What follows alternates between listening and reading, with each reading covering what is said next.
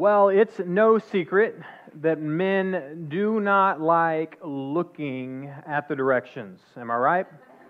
That is true. And in my case, I found out that I'm not too great at giving directions either.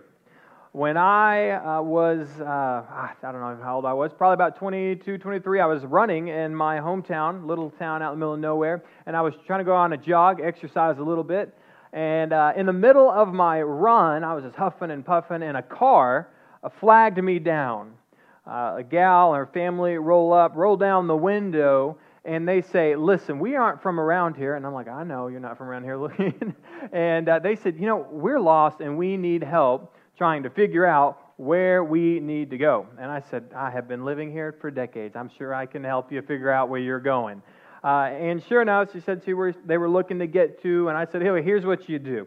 All right, you turn at the end of this road, you're going to take a left. You're going to go all the way down 2990. You're going to take a right over there at 1550 and head off on 34. And when you get about 2 miles down, you're going to see a sign. That's the road you're looking for. All right, you take a right down there, and about half a mile to the end of that destination is exactly where you're looking to go." And she said, "All right, good, I can do that." And so, you're saying, "All right, that was pretty good," off the top of my head. And she and her family drive off, and I continue running. And as I was thinking, close to the end of my run, I kind of stopped and I said, I think it was a left, not a right. And I knew at that moment I had given terrible, terrible direction, all right, at that moment. And here's the problem. Worse than me giving myself wrong directions, because I know I give myself wrong direction. At the end of the day, I can go back and kind of look and say, "Oh, where did I kind of fall off or give the wrong direction?" The problem is when we begin giving other people bad direction, and they look at us like the experts. And so it had me thinking, as I was looking at the text this morning in Colossians 1, 28 through 29, and you can go ahead and flip open there in your Bibles, it got me thinking about the necessity to accurately give direction. Right? And in the context of the church, it made me think about the way that we must accurately be preaching the message of the gospel. And not only just the gospel, but all the contents of Scripture, and how that is so important. Because as a matter of fact, our mission at Compass, and our mission as Christians in general, is to work hard to accurately preach Christ to everyone, not just some people, and not trying to get it right 80% of the time, but making sure that we're always prepared to give accurate instruction concerning God's Word. And we do that, as Scripture teaches, so that we can present everyone mature in Christ. And we do this, and all this work that we get to do as a church, we don't do it on our own, right? We don't do it by trusting in our own ability. But as Paul points out here, we trust in the power of God in us to sustain and complete the work in which He has called us to do. Now, there is a danger, there is a problem that people have, and that is neglecting the hard work of preaching will create a kind of church that we don't want. Neglecting to accurately preach the Word of God will create a lethargic church. One of those kinds of churches that you don't want to be a part of. They're kind of like lazy, they're kind of overweight, and they kind of don't get a lot of work done. You know what I'm saying? And you've all been a part of those types of churches where the preaching of God's Word in the pulpit and in your own lives as you're sharing the message with people out in your community, it's sometimes non-existent, and other times it's given haphazardly. And you've all been a part of a church like this, and what we are saying at our church is we're going to make sure that we never neglect the hard work of preaching God's Word. Because it is hard work, of course. You know this as you're trying to share the gospel to people in your own neighborhood. You oftentimes find out that you don't know as much about God's Word as you thought you did. And you need to know a lot more in order to engage people in the teaching of God's Word. And so what we're going to make sure at Compass is we're not neglecting the hard work that would create a lethargic church, and a church where God's power isn't indeed working. You see, God is looking for churches that are taking serious His Word. God is looking for churches and people who are taking seriously the teaching of His Word and the reading of His Word and the understanding of His Word, because it's those churches that God wants to work in and through to accomplish His goal of reaching lost souls and discipling the saved. And so for us, we are never going to neglect preaching the whole counsel of God's Word. We're never going to neglect doing the hard work of preaching, because it is hard work, because we don't want to be a lethargic church. We want to be a strong church that is capable in Christ, through the power of God, to accomplish much to do the work of ministry that God has set us out here to accomplish.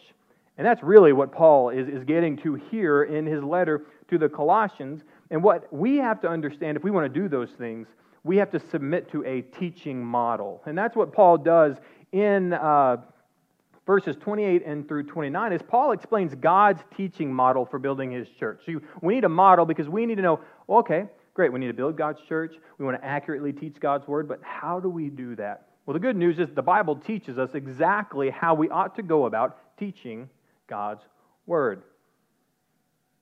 And so what he does here in verse 28, let's go ahead and look at verse 28. In verse 28, Paul lays out a couple of things. Okay, number one, he lays out his message. Two, he lays out his method. And three, he lays out his goal of preaching. So what we can see here is the message, the method, and the goal. And so three things, and why I want to start out with number one, the message. Let's look at what is the message that we ought to be propagating as Christians. It's found in the first phrase of verse 28. And it says this, Him we proclaim. Him we proclaim. We have to understand that in our message that God has given us to tell the world is not about you. It's not about me. It's not even about Compass. It's about Him. Right? We have to understand that Paul starts out this way. Paul just talked to the church about the sufficiency of Christ's substitutionary death on the cross and the atonement, all these big theological words saying, listen, Jesus did the work necessary for you and I to be right with a holy God. And then he's saying, listen, and here's our job in seeing as many people saved as possible. We are going to proclaim Him. Not me, not you, not Compass Bible Church. We are going to proclaim Christ. And I don't want to make too much out of this little phrase, but if we're going to be Christians, right, which is what we are when we repent of our sins, turn away from a life lived for ourselves and trust in Christ, that's how one becomes a Christian. And if we are Christians and we are going to go and share a message of reconciliation to the world, we have to understand that we are being reconciled to God through Christ. It's about Christ, and it can't be about anything else. And so we have to focus on this if we're going to get to accurately preaching the Bible to everyone. And so one, it's Him. Like Him we proclaim. Katalasso, or this word, it says it's preaching, and when we look at this, me too sometimes, we look at this word and we think, what? That's my job, right? I'm the preacher. I'm the preaching. Well, this word katalasso isn't necessarily a specific to the person behind the pulpit. Now, there are words and there are times in Scripture where they talk about the person, the pastor, who's teaching the flock. But this word is a general term, which a general term means this, that it's not just my job to preach the message of the gospel. It's your job to preach the message of the gospel. So this katalasso, this word proclaim, is the general command for all of God's people to make sure that we are proclaiming Him in our lives. One final thought on the word proclaim. We've got to understand something about God's word, about His gospel. It is a proclaimed gospel. You hear what I'm saying here? It's a gospel that must be spoken. And I'm here to talk to all of us, and specifically those people who say things like this often quoted phrase that is just the worst. And it says that always preach the gospel, but use words when necessary. Okay, absolutely not. Okay, that's not never in Scripture. When we see the gospel being presented, it's a spoken gospel. It's a proclaimed message. And as much as we ought to be living life in a manner worthy of the gospel, right? Living life in light of the gospel, we always live in light of a proclaimed gospel. We always live our lives to be holy, but it's in light of something that we heard. Right? It's in light of a proclaimed message that God has called all of us to participate in. And so what we need to understand, it's a message about Christ, and it's a message that is spoken. And so as we speak this message, we need to make sure, and I have it on point number one on your outline if you're taking notes, and please do take notes, is this, that we need to make the message about Christ. It's not about us, it's not even about this church, it's about Christ. And it's a message that we must proclaim because of this. I'm going to flip you to Romans 1. Romans 1, 16 through 17. Oftentimes when we don't proclaim the gospel, a lot of times it's because of what Paul is addressing to the Romans in chapter 1, verses 16 through 17. And we have to be aware of this in our own life, or we're never going to get over this hump in our own life. And that is this: we don't share the gospel a lot of times because we're ashamed of the gospel. Okay, we're ashamed of the good news of Christ. And you can say, well, it's not per se that I'm ashamed of the gospel. I'm ashamed of maybe the church. I'm ashamed of how people have used the gospel. I'm ashamed of what people might think of me if they find out that I'm one of those Jesus freak people who are really serious about the gospel. And I'm saying, you can put it however you want it. You can package it in this box or that box. But at the end of the day, we're going to get to this simple fact that, as Paul is saying, so many of us are ashamed of the gospel message. And we're ashamed to be associated with the people of God and the things of God. And Paul says here in Romans 1, verses 16 through 17, that I am not ashamed of the gospel. And why? Why am I not ashamed of the gospel? Because it is the power of God for salvation to some people who believe. That's not what it says, is it? It's the power of God for everyone who believes, to the Jew first and also to the Greek. And y'all understood that from last week, of the mystery of Christ, not only now to the people of Israel, but the gospel message has now been granted to all people, the Greeks and Gentiles. Everybody now has access to the gospel of Jesus Christ. Now, we understand that we can't be ashamed of this message. And here's why we can't be ashamed of it. For in this message, right, in this gospel, packaged within this gospel, the contents poured out of this gospel is this: the righteousness of God revealed. We understand that in the gospel message that we possess, that we get to give out to the world, possessed in it is the righteousness of God revealed in Christ Jesus. Everyone wants to live a righteous life. They do. Everyone wants to work to live the best life they can. I will scarcely find a person, and I would bet that you couldn't either, who, when you ask them, hey, what do you think about living a better life? Not me. I'm trying to live the worst life possible. No. Everyone you know wants to live a better life. And what we have right here is the righteousness of God revealed in Christ. And so all these people, they're searching after lesser glories, lesser things of the world, because they actually have a problem with righteousness in the presence of God. And Christ fulfills that righteousness on our behalf, and it's our job to be revealing that righteousness to the world. Right? People already have this in their hearts and minds that they have an issue, and they have a sin issue. And they may not call it sin, they may call it all these other words that society has given them, but the Bible calls it sin, and people have a problem. And we now have this gospel message, and we can reveal it, and it's found in the gospel of Christ. And so what we can't do is we can't be ashamed of it. We need to make it about Christ, and it's all about Christ. It's unapologetically about Christ. And at the end of the day, we're going to, as Paul says, not be ashamed of the gospel message. We live in a time where people want to do a couple things. We live in a time where people want to hide the gospel. It's a lot of us, right? Some of us, we do that, right? We put our Jesus card in our back pocket so people don't see it, right? We don't try to put it in our front pocket where you can see the outline of it. We're like, no, let's hide that real good and put it in my back pocket, right? We want to hide it. We want to truncate the gospel. Like, we want to just remove some stuff. We want to make it more compact, easily accessible. Like, we understand the gospel means that God created the universe, right? That God is holy, right? He's completely different and set apart from you and I, and He's also just, which means that any sin requires a just punishment, right? I mean, we understand that's part of the gospel, right? That those things about God have to be true when it comes to the gospel. But you know what we often do in the gospel? We cut those off, and then we start talking about, you know what? But God's also love. God's love. Let's just talk about God's love. And truncating the gospel means we talk about this thing about God without getting people the whole picture of the other things that we have to understand about God. Why does it matter if God is loving if everyone's going to get away with sin? Well, as a matter of fact, if you take that rabbit hole too far, you're going to understand something. That nobody who's truly loving can overlook the sin committed against people. Right? We understand that. You're not going to be loving if you allow one of your children to beat up your other child all the time, right? Somebody has got to pay the penalty for beating up the brother, right? So we got to understand that nobody is truly loving if they're not also these other things. And you wonder why when people talk about God, they don't understand. What do you mean the gospel? I just know God's love. I get all those things. Well, God is also creator of the universe, which means He's in charge of everything, right? He's also holy, completely set apart, different from you and me, right? He can't be in the presence of sin. And He's also just, which means that very thing that keeps you away from God is also the very thing that makes it punishable by God, right? Your sin, right? But here's the good news, that He's also loving. Did you see that? Right? When we talk about all these other things about God, they make the loving part of God much more substantial and meaningful and necessary in the lives of Christians. And so we don't truncate the gospel by cutting off all of the bad news, because if there is no bad news, there's really no good news.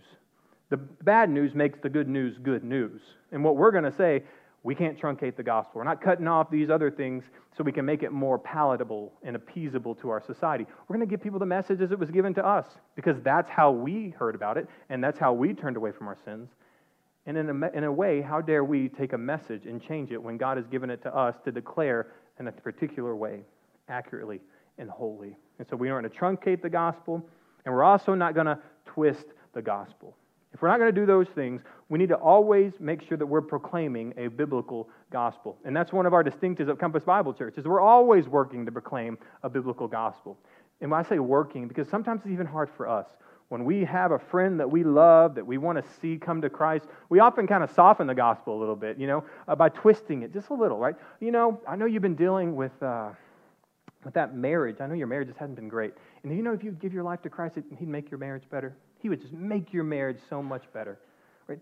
A lot of times we want to stop it and twist it just a little bit, because as Christians, we know that becoming a Christian doesn't make your marriage better, right? We can look at Scripture. I can look at 1 Corinthians 7 when Paul's talking to women when they get saved and their husbands won't believe. And so we have places in Scripture where it says, hey, listen, you becoming a Christian doesn't necessarily make your life better. Oftentimes it doesn't restore your marriage, but it teaches you how to live in Christ within a marriage that isn't great. It teaches you how to live underneath the leadership of an organization or a company or a country or a city that isn't living for God. And that's what Scripture does, but mainly what the gospel is going to do is it's going to make you right in the presence of a holy God. Right? It's going to clothe you in the righteousness of Christ, and it may not make your marriage better. Now, with that being said, because we don't want to twist the gospel, what we want to do is give a fair representation of the gospel. Because many of us sitting in here can testify to the truth that my husband and me, my wife, my husband, the spouses, you can testify to this, that you're right, but when I did become a Christian, it did help my marriage. Right? It did impact my marriage, and it did influence my marriage for the better. You can say things like that because it is true. Right?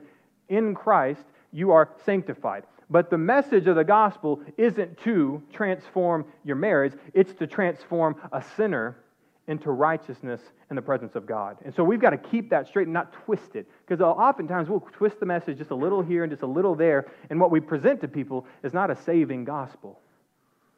It's a gospel of works. It's a gospel of, if you want these things, you need to do these things. And what Christ says, listen, right? All you need to do is turn away from a life lived for you and trust in me. That's what salvation happens. And when you begin turning away from a life lived for yourself, things are going to happen. Your marriage probably will get better, right? Your kids who were unruly and wild will probably start living a little bit more obedient and submissive. That's what happens when the Spirit of God is in a home, right? But your salvation is not for those specific things.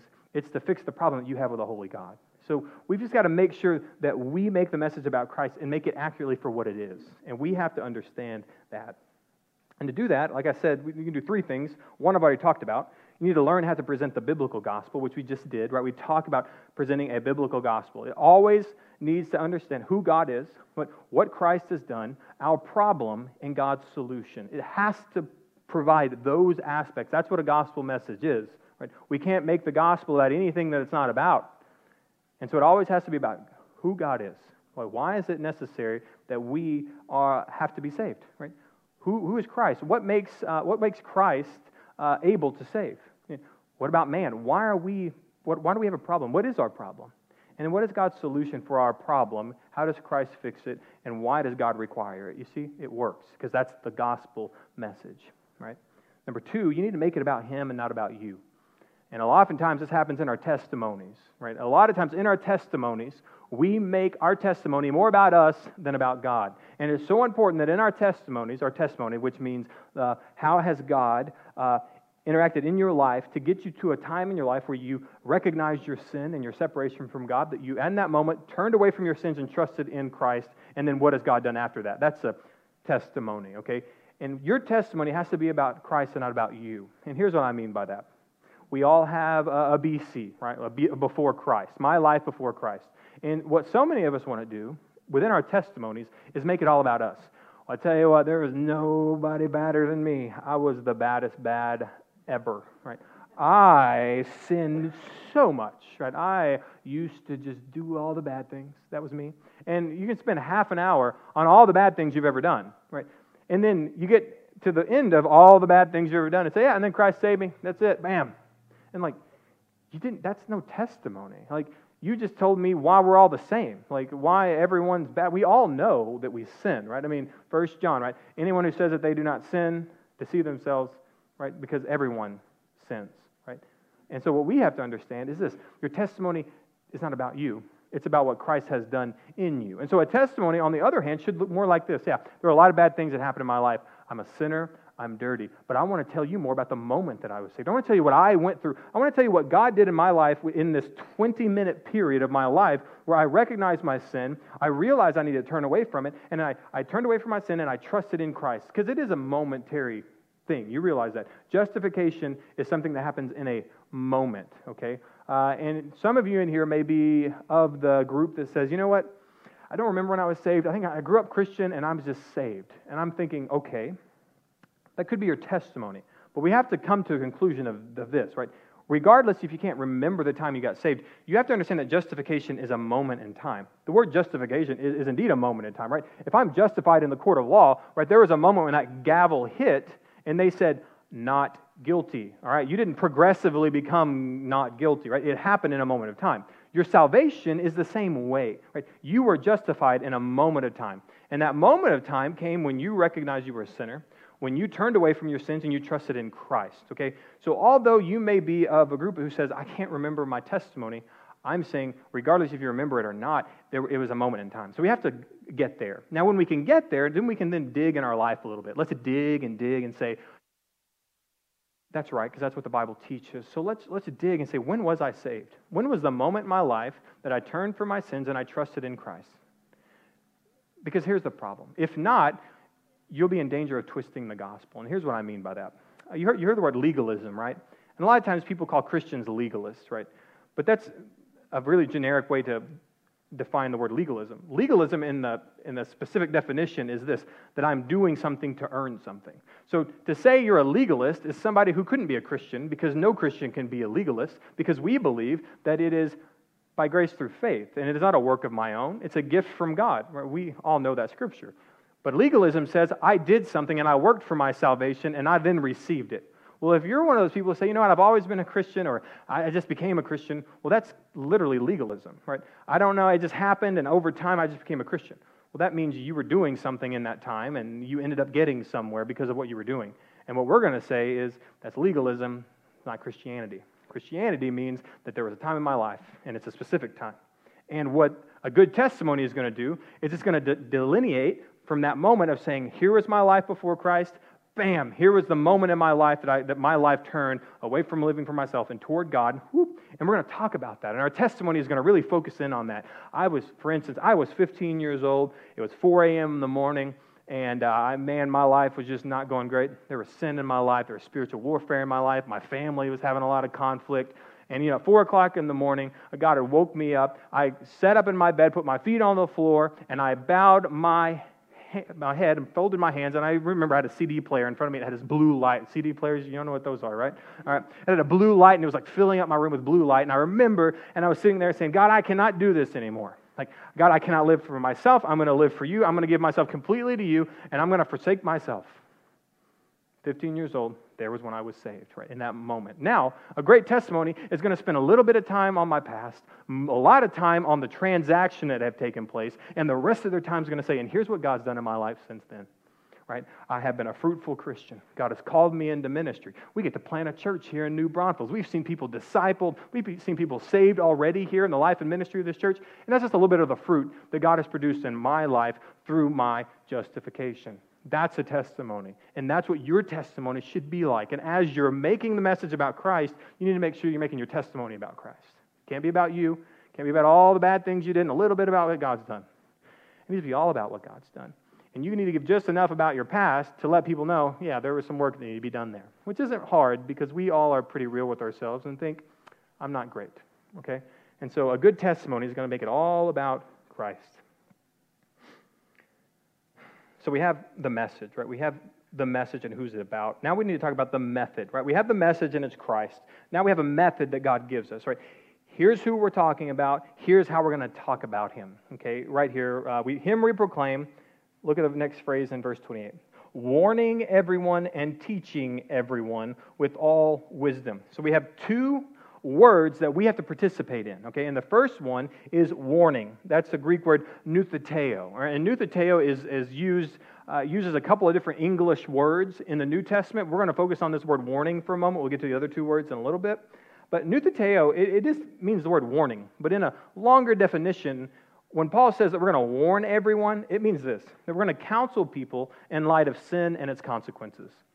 Doesn't that seem like a nice little sentence? Instead of saying warning, warning, which is what nutheteo is, it's really saying, I'm going to approach you and we're going to talk in light of sin and the consequences of sin, right? There's an entire movement of biblical counseling called nuthetic counseling, right? And the whole idea in that counseling session and in that practice of counseling is to say, we got to figure out where the sin is in your life, and we need to get to it, then we need to get you away from it, okay? And so that's really the message of the gospel, is we got to all get to this point to say there's sin, and sin has consequences. And in your life, regardless if you can see that there's consequences eternally for your sin, all of you can see that there's consequences right now for your sin. If a spouse cheats on another spouse, okay, that's sin, right? I think all of us in here could all 100% agree that that's called sin, okay? And there is consequences for that sin, isn't there? Right? There are consequences for the sin of adultery, and it's both an eternal consequence in the fact that if you don't turn away from your sins and trust in Christ, right, you're going to pay for that sin through the wrath of God. But even if you're saved, right, even if you're justified in Christ, and you, in some outward ridiculous disobedience to God, do something like that in your marriage, there's still consequences for your sin. You do realize. I mean, you're going to find that your marriage is going to be a lot worse place to deal with. And seeing that your spouse doesn't leave you, which hopefully not, we can reconcile all these things, but you realize you've created a large mess, and that mistake called sin that you made has real consequences. And so, nuthetic, this word, right, nutheteo, this warning, is so necessary in our lives. No matter where it is in your life, you always need to, in making your message about Christ, in preaching the gospel, there always has to be a warning, right? We always need to know, why do I need the message of Christ? Because there's a warning, right? I need to nutheteo you. We need to talk about you have sin, and it separates you from a holy God. And it's counseling people in light of their sin and its consequences. Now, here's some good news for me, and maybe some bad news for you if you didn't know this. Good news for me is nutheteo is not just used in the context of pulpit preaching. It's not even just used in the context of being the pastor of a church. As a matter of fact, the Bible makes it clear that nutheteo, this warning that has to happen, is as much your responsibility, if not a little more, than mine. As a matter of fact, I want to turn you to Romans 15. Flip over to Romans 15. We'll be in verse 14. The Apostle Paul, who wrote this letter that we're in right now, also wrote another letter to the church in Rome. And this is what he had to say about their responsibility. He said this, Romans 15, verse 14. I myself am satisfied about you, my brothers, that you yourselves are full of goodness, filled with all knowledge, and those things happen because they're just great people all around, right? I mean, they're just perfect community. No, those things happen. Why? Because they're in Christ. It's the church in Rome. That's who he's writing this letter to. So these are Christians, and that's why he says things like, you're full of goodness. He says things like that you yourselves are filled with knowledge. And this is what he says. Listen, able to instruct one another. You remember I said the word nutheteo is often given different English words? Well, this word here, instruct, you can go ahead and underline that in your Bible. Instruct is the Greek word nutheteo, right? Same word. Exactly the same word as what we found in Colossians verse 28. So we understand that it's not just the pastor's job. My brothers, all of you are full of goodness, and all of you are full of the knowledge of God and able to warn one another. You're able to instruct one another. You're able to counsel one another. This is the good news of being a part of a church. I mean, you don't just go to the sage on the stage and just try, well, what do you want me to do, pastor? Yes, there is a job for the pastor to do to shepherd the flock. But what we understand, the Scripture teaches that we all have a role in nutheteo, in counseling, in warning, and instructing one another about God. And it's not just my job, it's our job. However, it is also my job. Jot down 1 Thessalonians 5:12, right? It is my job, and that is a primary job that I have as a shepherd. Pastor Evan, he also has a job to do this specific role, and it says this in 1 Thessalonians 5:12. We ask you, brothers, the church in Thessalonica, right, to respect those who labor among you and are over you in the Lord. Overseers, right? The word overseer, episkopos, right? Overseers, right? That means the office of pastor. That's what they're talking about right here. To respect those who labor among you and are over you in the Lord and admonish you. English word. You know what the Greek word for admonish is? Nutheteo. Same Greek word right there. All three times. So it's make sure that it's in our message. It's one of our primary aspects in the message of the gospel is that we're warning people. Your job as a church to warn people. My job as the pastor to warn people. You're getting it. That's good. All right. I like it. All right. So we have to understand that's a big part of the gospel is the nutheteo. Instructing, counseling, warning people concerning sin and judgment. But that's not it, right? We got warning everyone. We also got to do something else. We also got to teach everyone, right?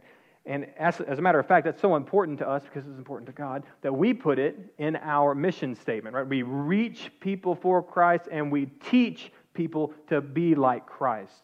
Right? And that's really what this is saying. Like we, as a church, as Christians, we need to warn people and we need to teach everyone to be like Christ. Actually, Matthew 28, the reason it is in our mission statement is because it's in God's mission statement in Matthew 28, 18 through 20, right? All authority on heaven and earth has been given to me. Not me, Jesus, right? All authority on heaven and earth has been given to me, right? So you need to go and make disciples of all nations, right? Baptizing them in the name of the Father, the Son, and the Holy Spirit. And then what? Teach them all that I have commanded you. And lo, I will be with you to the end of the age, right? That's the message, to teach them, right? We have to go and we're going to make disciples, right, by warning them and tell them to turn away from their sins and trust in Christ. And we're also, as the Great Commission says, we're going to teach them. And we have to teach. And that's the job of the Christians is to teach. It's the job of your church to be teaching, right? If you're sitting in here and you're like, man, this is heavy stuff. People don't do this. Yes, we do. It's called the church. And we teach people. That's our job, is to teach. Now, we understand it's our job to teach, it's our job to warn, and here's how we're going to do it. Let's look at the next phrase. We're going to warn and we're going to teach, and we're going to do it with all wisdom. Okay, this isn't I'm 130 years old and I've lived a lot of life, and because of my 130-year-oldness, I'm going to just teach you guys in all the wisdom that I have. This isn't the kind of wisdom that this verse is talking about. If you want to know what this verse is talking about, we've already talked about it here, and it's found in verse 9 in chapter 1. It talks about the wisdom that we have been given by God at salvation, being filled with the Holy Spirit. And so the wisdom that we have is the wisdom of God that has been given to us in His Spirit that gets to train us in godliness and train us in righteousness. And God's very Spirit is placed inside us to help us walk. And so the way that we warn and the way that we teach with all wisdom is by living in light of God's Spirit, walking with the Spirit, keeping step with the Spirit. And so if we're going to be warning people and teaching people, we better make sure that we're walking in light of God's Word and His Spirit that lives within us. And so that's what we're going to do. That's what I'm going to do. If I'm going to admonish and teach, what I got to do is make sure I'm walking in the wisdom of God and the Spirit that He's placed in me.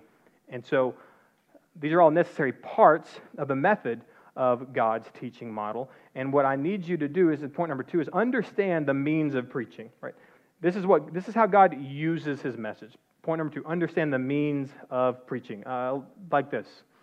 I buy a house. How do I buy a house? What are the means that I buy a house? Money, right? Money. I have to have the means to do something. And so I'm going to buy a house because I have the means. I have the money to buy a house. Well, if I'm going to preach a message, I need to do it the way that God has called me to. So the means of my preaching is warning and teaching with all wisdom. That's the means in which that we preach the message. And it's my job, but it's also your job.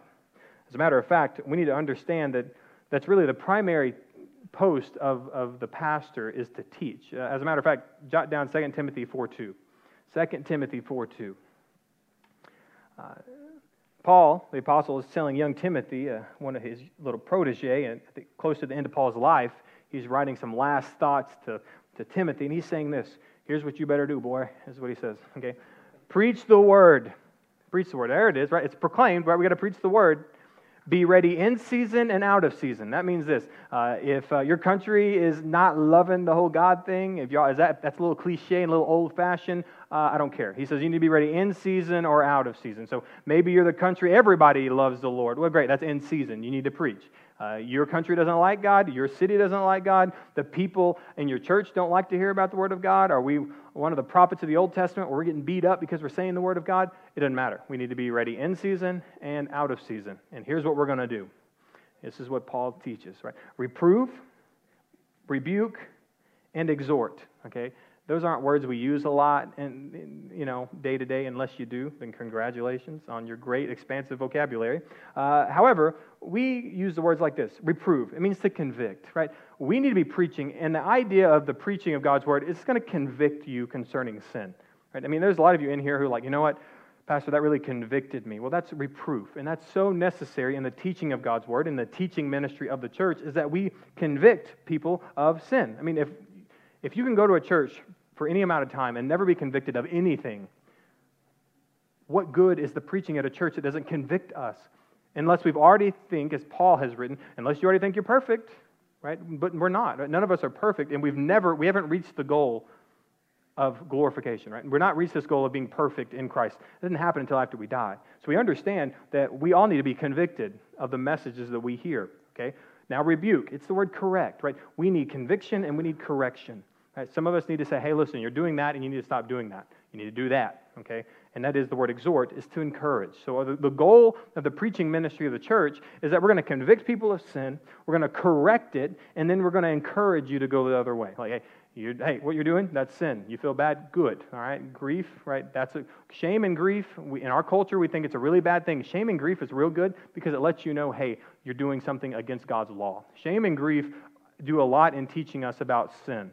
Sin produces shame and grief. You want to get rid of shame and grief? Let's correct the sin and let's exhort and encourage you to walk in a new direction. It's so important in the teaching ministry of the church.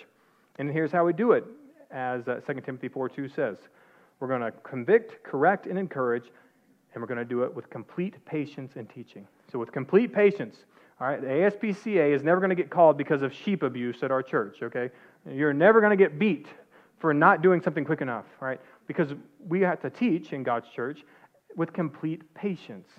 We also do it with complete teaching, which means everything in God's Word is on the table at Compass Bible Church. There's not a part of it that we're going to shy away from, that we're going to be embarrassed about, because it's all God's Word, and He has something to say to us with it. And so we're going to be completely patient and with complete teaching. We're going to teach all of God's Word.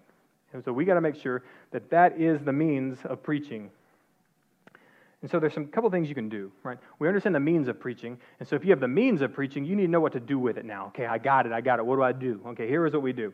Number one, you need to accept the means of preaching so that you will grow, okay? And this is, if you're like me, when I was younger, even while I was being called to ministry, sometimes a pastor that would say things I didn't like, and I would just check out during that message. I'm like, he wants to offend me that way? Then he doesn't deserve my attention, you know? And what I had to understand is the means of preaching was to convict me and correct me and encourage me. And so if that's the means that God uses to grow His church, then I have to accept that mean so that I'm going to grow. And so when the pastor says something that you necessarily don't like, lean into it, because God wants to use that to help you grow in your own faith. And so we got to accept the means of preaching so that we're going to grow. Number two, that means we need to humbly receive the preaching of God's Word. Like, you need to enter in here and say, you know what, I'm going to humbly accept the preaching of God's Word. Whatever God's Word has to say to me today, I'm going to receive it. I'm going to receive it. I'm not going to build up the walls. I'm not going to scowl and tell you, you don't understand. No, just humbly receive the preaching of God's Word. Because if God programmed us, God has also programmed us how to grow and how to be corrected. And so therefore, God who created us is also the God who sustains us and matures us. And He has given us a way to be matured, and it's through the preaching of His Word. Number three, we're going to use the means of preaching in your own evangelism, right? You need to use the means of preaching in your own evangelism, right? And here's one of the ways that the gospel often is truncated, right? Truncated. We're going to make it something that it's not. We often truncate the gospel because in your own engagement with people about Christ, you yourselves will not convict, correct, and encourage. Or you yourself won't, as verse 28 says, warn and teach. Like, you realize you can't preach the gospel correctly unless you're warning people about sin. Like, you have to warn them about sin, and you have to teach them about the solution to it, which is Christ. And so this is the problem that we have talking to people that we want to be friends with, or talking to family members, and we say, Jesus loves you. Great. What's the problem then? It's a good point, okay? Like, if you start off with saying, Jesus loves us all, what's the problem? There is no problem. And oftentimes you and I get stuck in trying to preach the gospel to people because we try to skid over this whole judgment and conviction of sin thing. And that may be why a lot of your gospel presentations are fruitless, not fruitful, because you're not actually trying to produce the fruit of conviction and repentance in the people that you're talking to. Like, if you want to produce those things in people, you have to do it the way that God has called us to do it. And that means that we have to make sure that we are going out there to convict people of sin and to give them the good news of Christ by teaching it to them, that they would turn away from their sins and trust in Christ. And here's what you can always say. You want to soften the message? All you got to do is every single time you say something, say, me too. Right? You're a sinner. Me too. You need Jesus. Me too. You sinned so much. Me too. Right? I mean, there you go. You're not telling people anything that you yourself have not had to 100% set your foundation on. But that's the gospel, and we can't shy away from it. And we got to make sure that we understand the means of how God uses the preaching of His Word. But here's the good news, and this is why all this is important, right? God uses the means of preaching to accomplish His goal, right? He has a goal, and the means of how He preaches accomplishes the goal, which means this, the antithesis is, if you don't use the means of the way God has called us to preach the gospel, it oftentimes won't accomplish the goal that He has set out to accomplish. So we got to make sure that we're preaching the means of God's message so that we can reach the goal of God's message, and it's this, verse 28. Look at the end of verse 28. We're going to proclaim Christ, right? We're going to warn Him, we're going to teach everyone with all wisdom. Here's why. That we may present everyone mature in Christ. That's the goal. We're going to preach this way. We're going to present Christ because at the end of the day, we want to go and we want to present people mature in Christ. If you're like me, when you saw that word present, our job is to present everyone mature in Christ, you probably, like me, thought, you know what? Doesn't verse 22 that we talked about a couple weeks ago, doesn't that say the same thing about Jesus? Isn't He supposed to do that? Right? That Jesus came to present us spotless and without blemish before God. And what I want us to do, because that's so important, because either we're doing the same thing Jesus is, or He's trying to tell us something different that we need to lean into so we can understand what is our work in this, okay? And so what I did is I dove into these verses and say, what is the difference between the way that Jesus presents us before God and the way we're supposed to present people to Christ? Because there's a difference, and that difference should heighten your awareness of the importance of your responsibility. And so I can't skip over it. I want us to look at it. So go ahead and look, verse 22. If you can look up in your Bible, verse 22, it teaches that Christ is going to present us blameless before God. Okay, that word and the word in verse 28, they're the same words in English and in Greek. So that doesn't help us a lot, does it? They're the same words in Greek and English. The only difference is the ending of the two words. Okay, the ending of the word in verse 22 to present is peristisai. Peristisai. The ending is different. And what that is it's the infinitive verb tense. Don't glaze over. Look at me right now. Don't do it. I did it too in English class, and I'm telling you, don't do it. You're going to pay for it like me, okay? The ending of this is the infinitive verb tense, meaning this, okay? When it says in verse 22 that Jesus presents us blameless before God, the ending of this in the English tells us this, that it's something that has been accomplished. It's something that has been done. And so although it's the same word that we're using, the ending of the word indicates this. It's an action that has been done, it's been completed, and you and I don't finish that. Christ finished that. Actually, He says it. It is finished. That's literally what He says. He has done the work necessary to present us before God, holy and blameless. So that's the good news of that word. God's done that work. But now that begs the question that I got into in my study was, okay, then what does verse 28 mean? If He's done it, what's my part in it? Well, that word in verse 28, go down to it. Verse 28, present, same Greek word, different ending. And it is the word peristisomen. You see it? I and men, that's the different endings there. Peristisai, peristisomen. That word and that ending actually clues us into our continued work in this ministry. And really, in the Greek, the literal meaning of peristisomen is to deliver people to an enemy. Okay? So they use this word in those times to say, I'm going to take somebody and I'm going to deliver them over to the enemy. Am I the enemy? Do I do the work that an enemy would do to them? No, I'm a delivery boy, okay? I'm taking these people and I'm putting them over here. So in the context of what we read here, our work in presenting people mature in Christ is that we do this, that we take people and we deliver them to Christ. That's our job. Christ finished the work. He has justified all those who would turn away from their sins and trust in Him. And you say, okay, what's my job? Yeah, good. Your job is to go present people to Christ. When I'm preaching to you, my job is to grab you and say, hey, let's go see Jesus. Like, let's go. I'm going to put you here. I'm going to deliver you to Him. He's going to do the work in you, right? He's going to do the work. My job is to take you to Him, right? And your job, when you're preaching the gospel to people, is to go grab them. And the way that you speak to them, the way you present Christ is to say, I'm going to go take you over to Him. You've got to come see Him, and He's going to do the work in you. I'm going to deliver people to Him. He's going to finish the work because He's already done it. Okay? So that's why those two words are so important, and I hope you didn't glaze out there, because if we don't understand the language that God's Word uses, we can't ever understand the meaning of what His Word is saying. Good reason to sit under biblical teaching, because we're going to learn those things. And so for us to present people before Christ literally means that we need to go over there and we need to take people to Him. Same word, two different endings, two different meanings, because there are two different endings, right? The ending of Christ is that He gets to save people. The ending of our life is that we glorify God by bringing people to Him. Isn't that good stuff? A lot of theology there.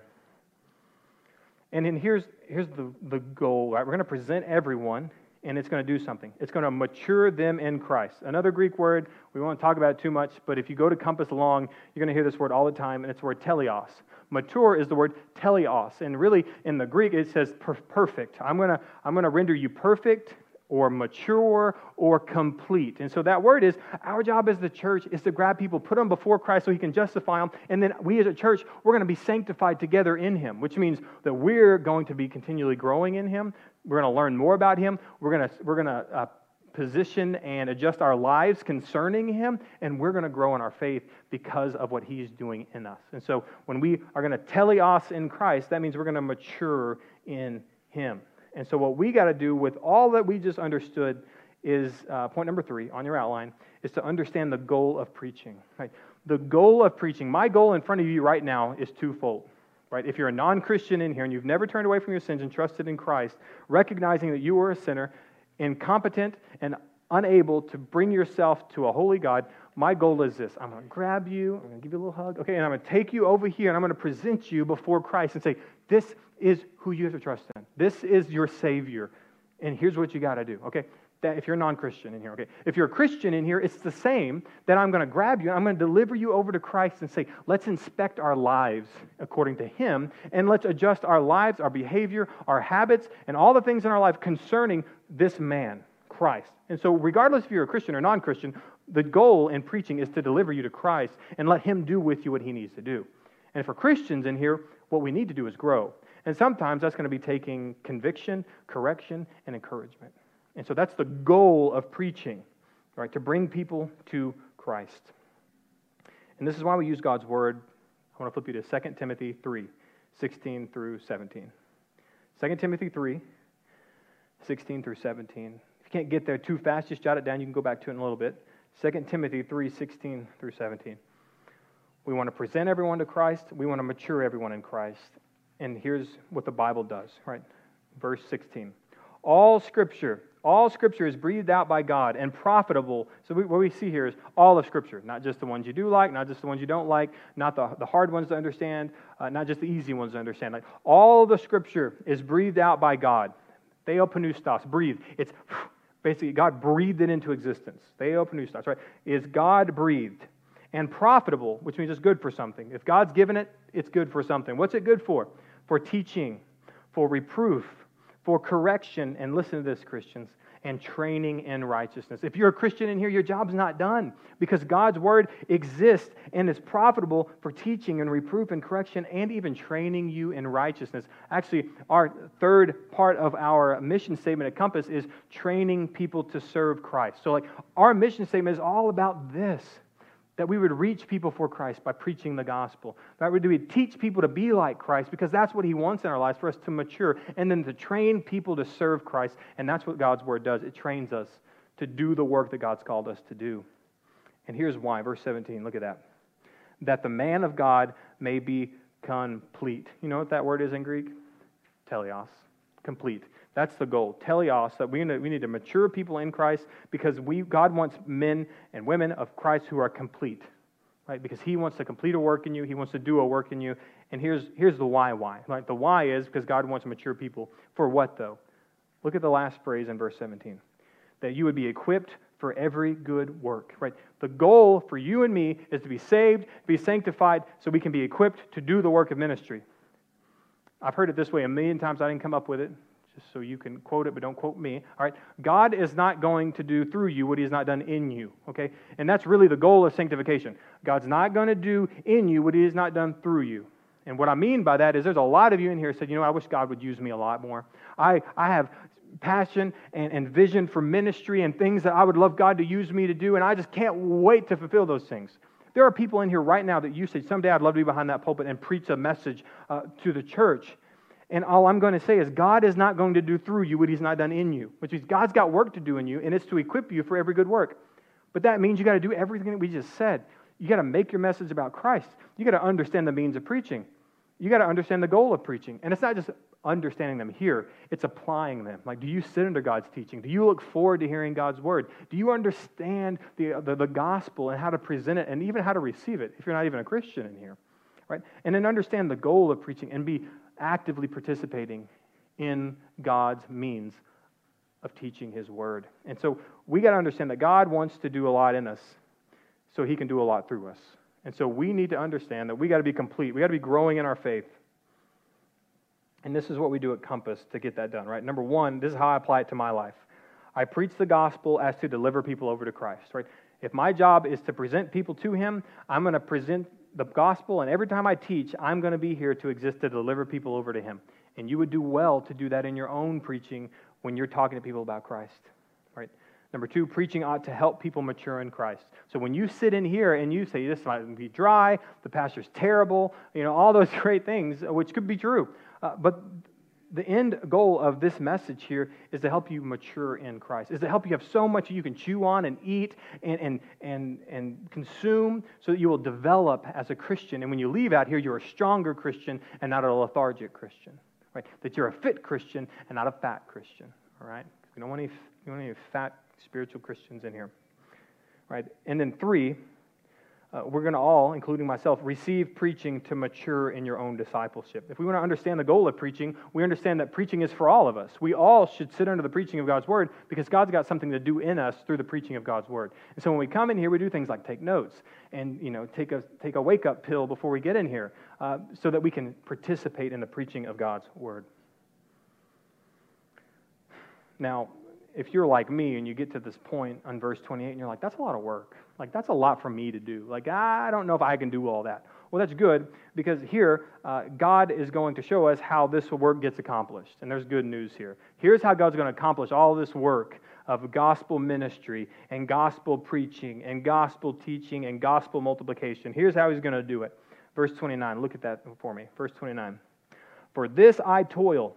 This means this, I work, toil. If you're out in the garden and you're toiling, right, that means you're working, right? You're working and you're doing something. For this I toil and struggle with. So struggle, the Greek word agonizomai. If you're a Greek scholar in here, you knew that sounded a lot like the English word agonize, right? Agonizomai, agonize, right? It literally means what it says. And it's actually a Greek word that explains a athletic competition, right? When you were an athlete, when I was... keyword was an athlete, right? You do a lot to push yourself to the limit, and it's agonizing, but it's supposed to produce something. It's supposed to produce an athlete who is producing the outcome that they would hope to produce in their competition, and that's to win, okay?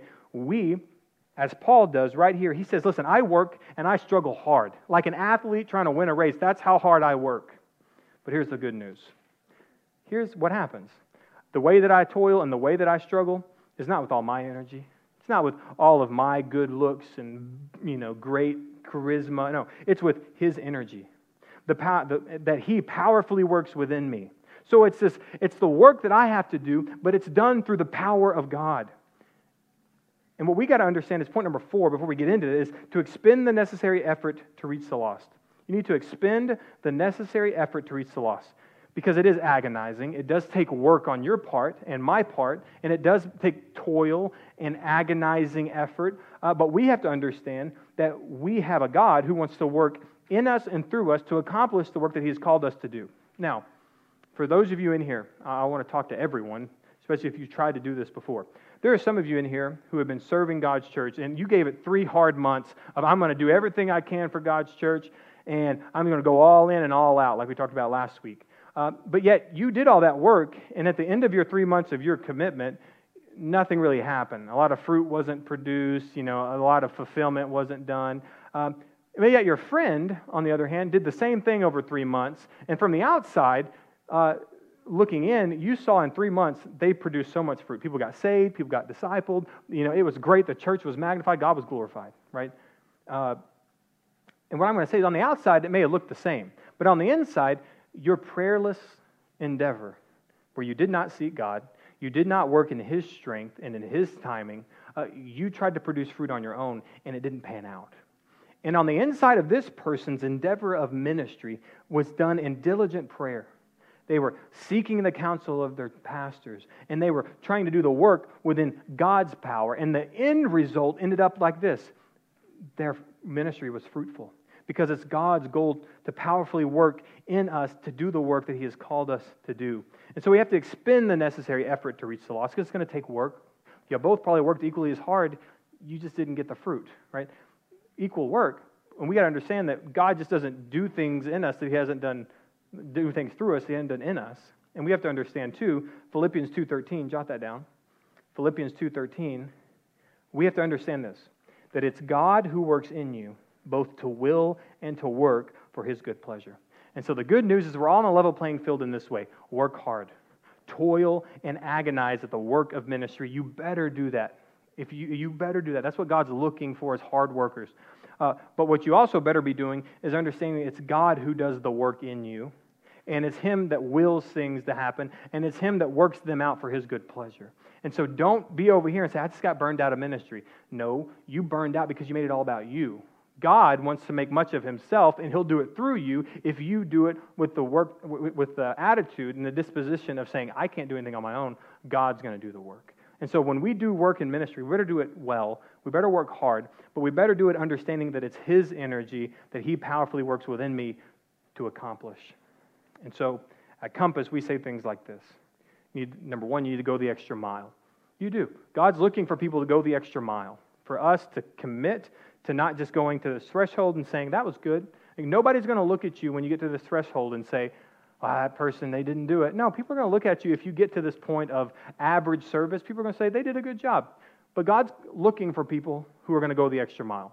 Jesus even says it. If somebody asks you to go 1 mile, go with them 2. You know this to be true. God's looking for people to go the extra mile. He's also looking for people who want to stay the extra hour. Like, there is so much ministry that needs to be done that we don't have time for. And everyone who just wants to meet that line right there of average service, we could say, everyone's like, okay, that's right. I mean, they did what they were supposed to. But you want fruitful, abundant ministry? Sometimes we have to agonize and we have to stay the extra hour.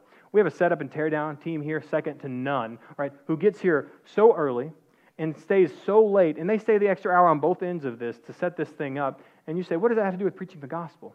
Well, I'll tell you what they do. They get all these chairs and all of this technology and all of this ministry done so everyone here sits in front of the pulpit where the pastor opens the word and does what? Preaches the gospel. And they know that the work that they do, there's 100% chance that people are put right in the firing lines of grace, that everybody here is going to hear the gospel. And so they're saying, I'm going to give the extra hour because I know this is going to be fruitful. And there's nothing better I can be doing on a Sunday morning early or late than get people into seats where they're going to hear the gospel. Because we get people in seats to watch the World Series and the Super Bowl and the plays, but how much more ministry can we do than putting people right in a line of the grace of God and being preached through His gospel? And lastly, we're going to stay the extra hour. We also need to spend the extra dollar. And you know this to be true in your own life. Even if you want to do good ministry, remember that word ministry comes from the Greek word diakonos that we talked about last week. Remember, it just means service. Like, you understand that even general service requires you to spend money. Your friend across the street who's sick, you go buy ingredients to cook them a dinner, don't you? And you know what? That dinner was free, wasn't it? You went up there and you stole that stuff and brought it home to cook it. No, you didn't. You bought it. Why? Because it costs money. You know that serving costs money, even when you buy food for your neighbors who are sick. And what I'm saying is in ministry is the same way. Like, you want to be effective in expending the necessary effort to reach the lost, it's going to cost some money. It's going to cost some time, and it's going to require you to do a little bit more. But that's what God wants to do in our lives to mature us to that point where we say, this stuff here, not so important. This stuff here, ultimately important for eternity. But here's the good news. I'll tell you through this. When I was in high school, I was a sophomore, so I was 14, I just turned 15, and I was on the 4x4 mile relay team at my school, okay, and which is a big deal. 4x4, you know anything about track, worth the most points. They put their best athletes on the 4x4, and I'm the youngest and probably the slowest, honestly.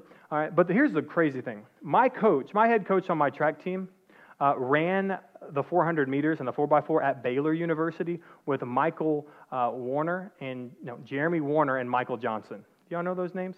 They're Olympic gold medalists. My coach ran the same race that he's asking me to race, and he did it with two of the best people to ever do it in the history of the United States of America. And so, like, pressure's on. We work twice a day. Most people are working once a day in track practice. The 4x4 team has to do it twice.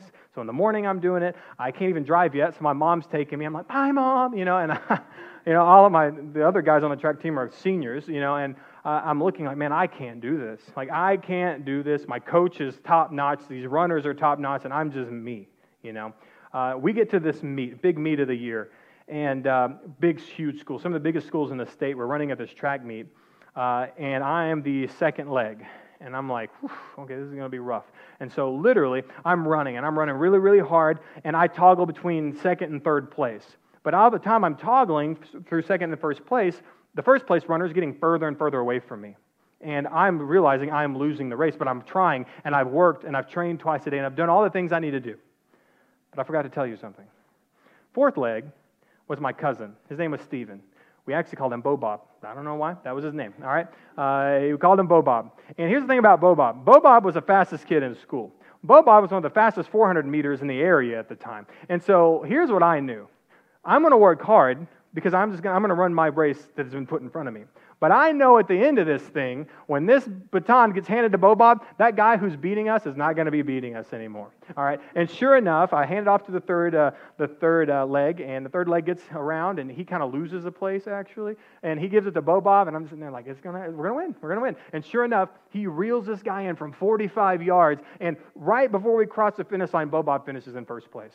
I literally have a first place medal for the coolest track meet I've ever been a part of, and it wasn't me who won the race. Right? It wasn't me who won it, but I get to participate in it, and I get to say, look what we did, okay? And you may have thought that was a really, really cool story, and what I want you to know is that's how it works in our relationship with God, right? We're nothing special, like we're not that great, we're probably the least able to do things, but we know that if we can just run the race that God's given us, at the end of this thing, at the end of our life, we're going to cross that line, and you know who won the race? Jesus. Do you know who was fit and capable of getting all this done? Christ. You know who was working in us to accomplish all this to make sure that at the end of this we get to look and say we finished the race and we won the prize? Jesus, right? We have to work hard. We're going to work out twice a day sometimes. We're going to spend the extra $1. We're going to go the extra mile. We're going to stay the extra hour. But you know who's going to win this race? Christ. And so it's for you and I to make sure that we're willing to run this race and do all the work. But at the end of the day, we understand that the victory is in Christ, not in us. So let's be that kind of church that works hard, that agonizes over the work of ministry, agonizing over the salvation of lost souls, knowing that it's Christ who's going to complete the work.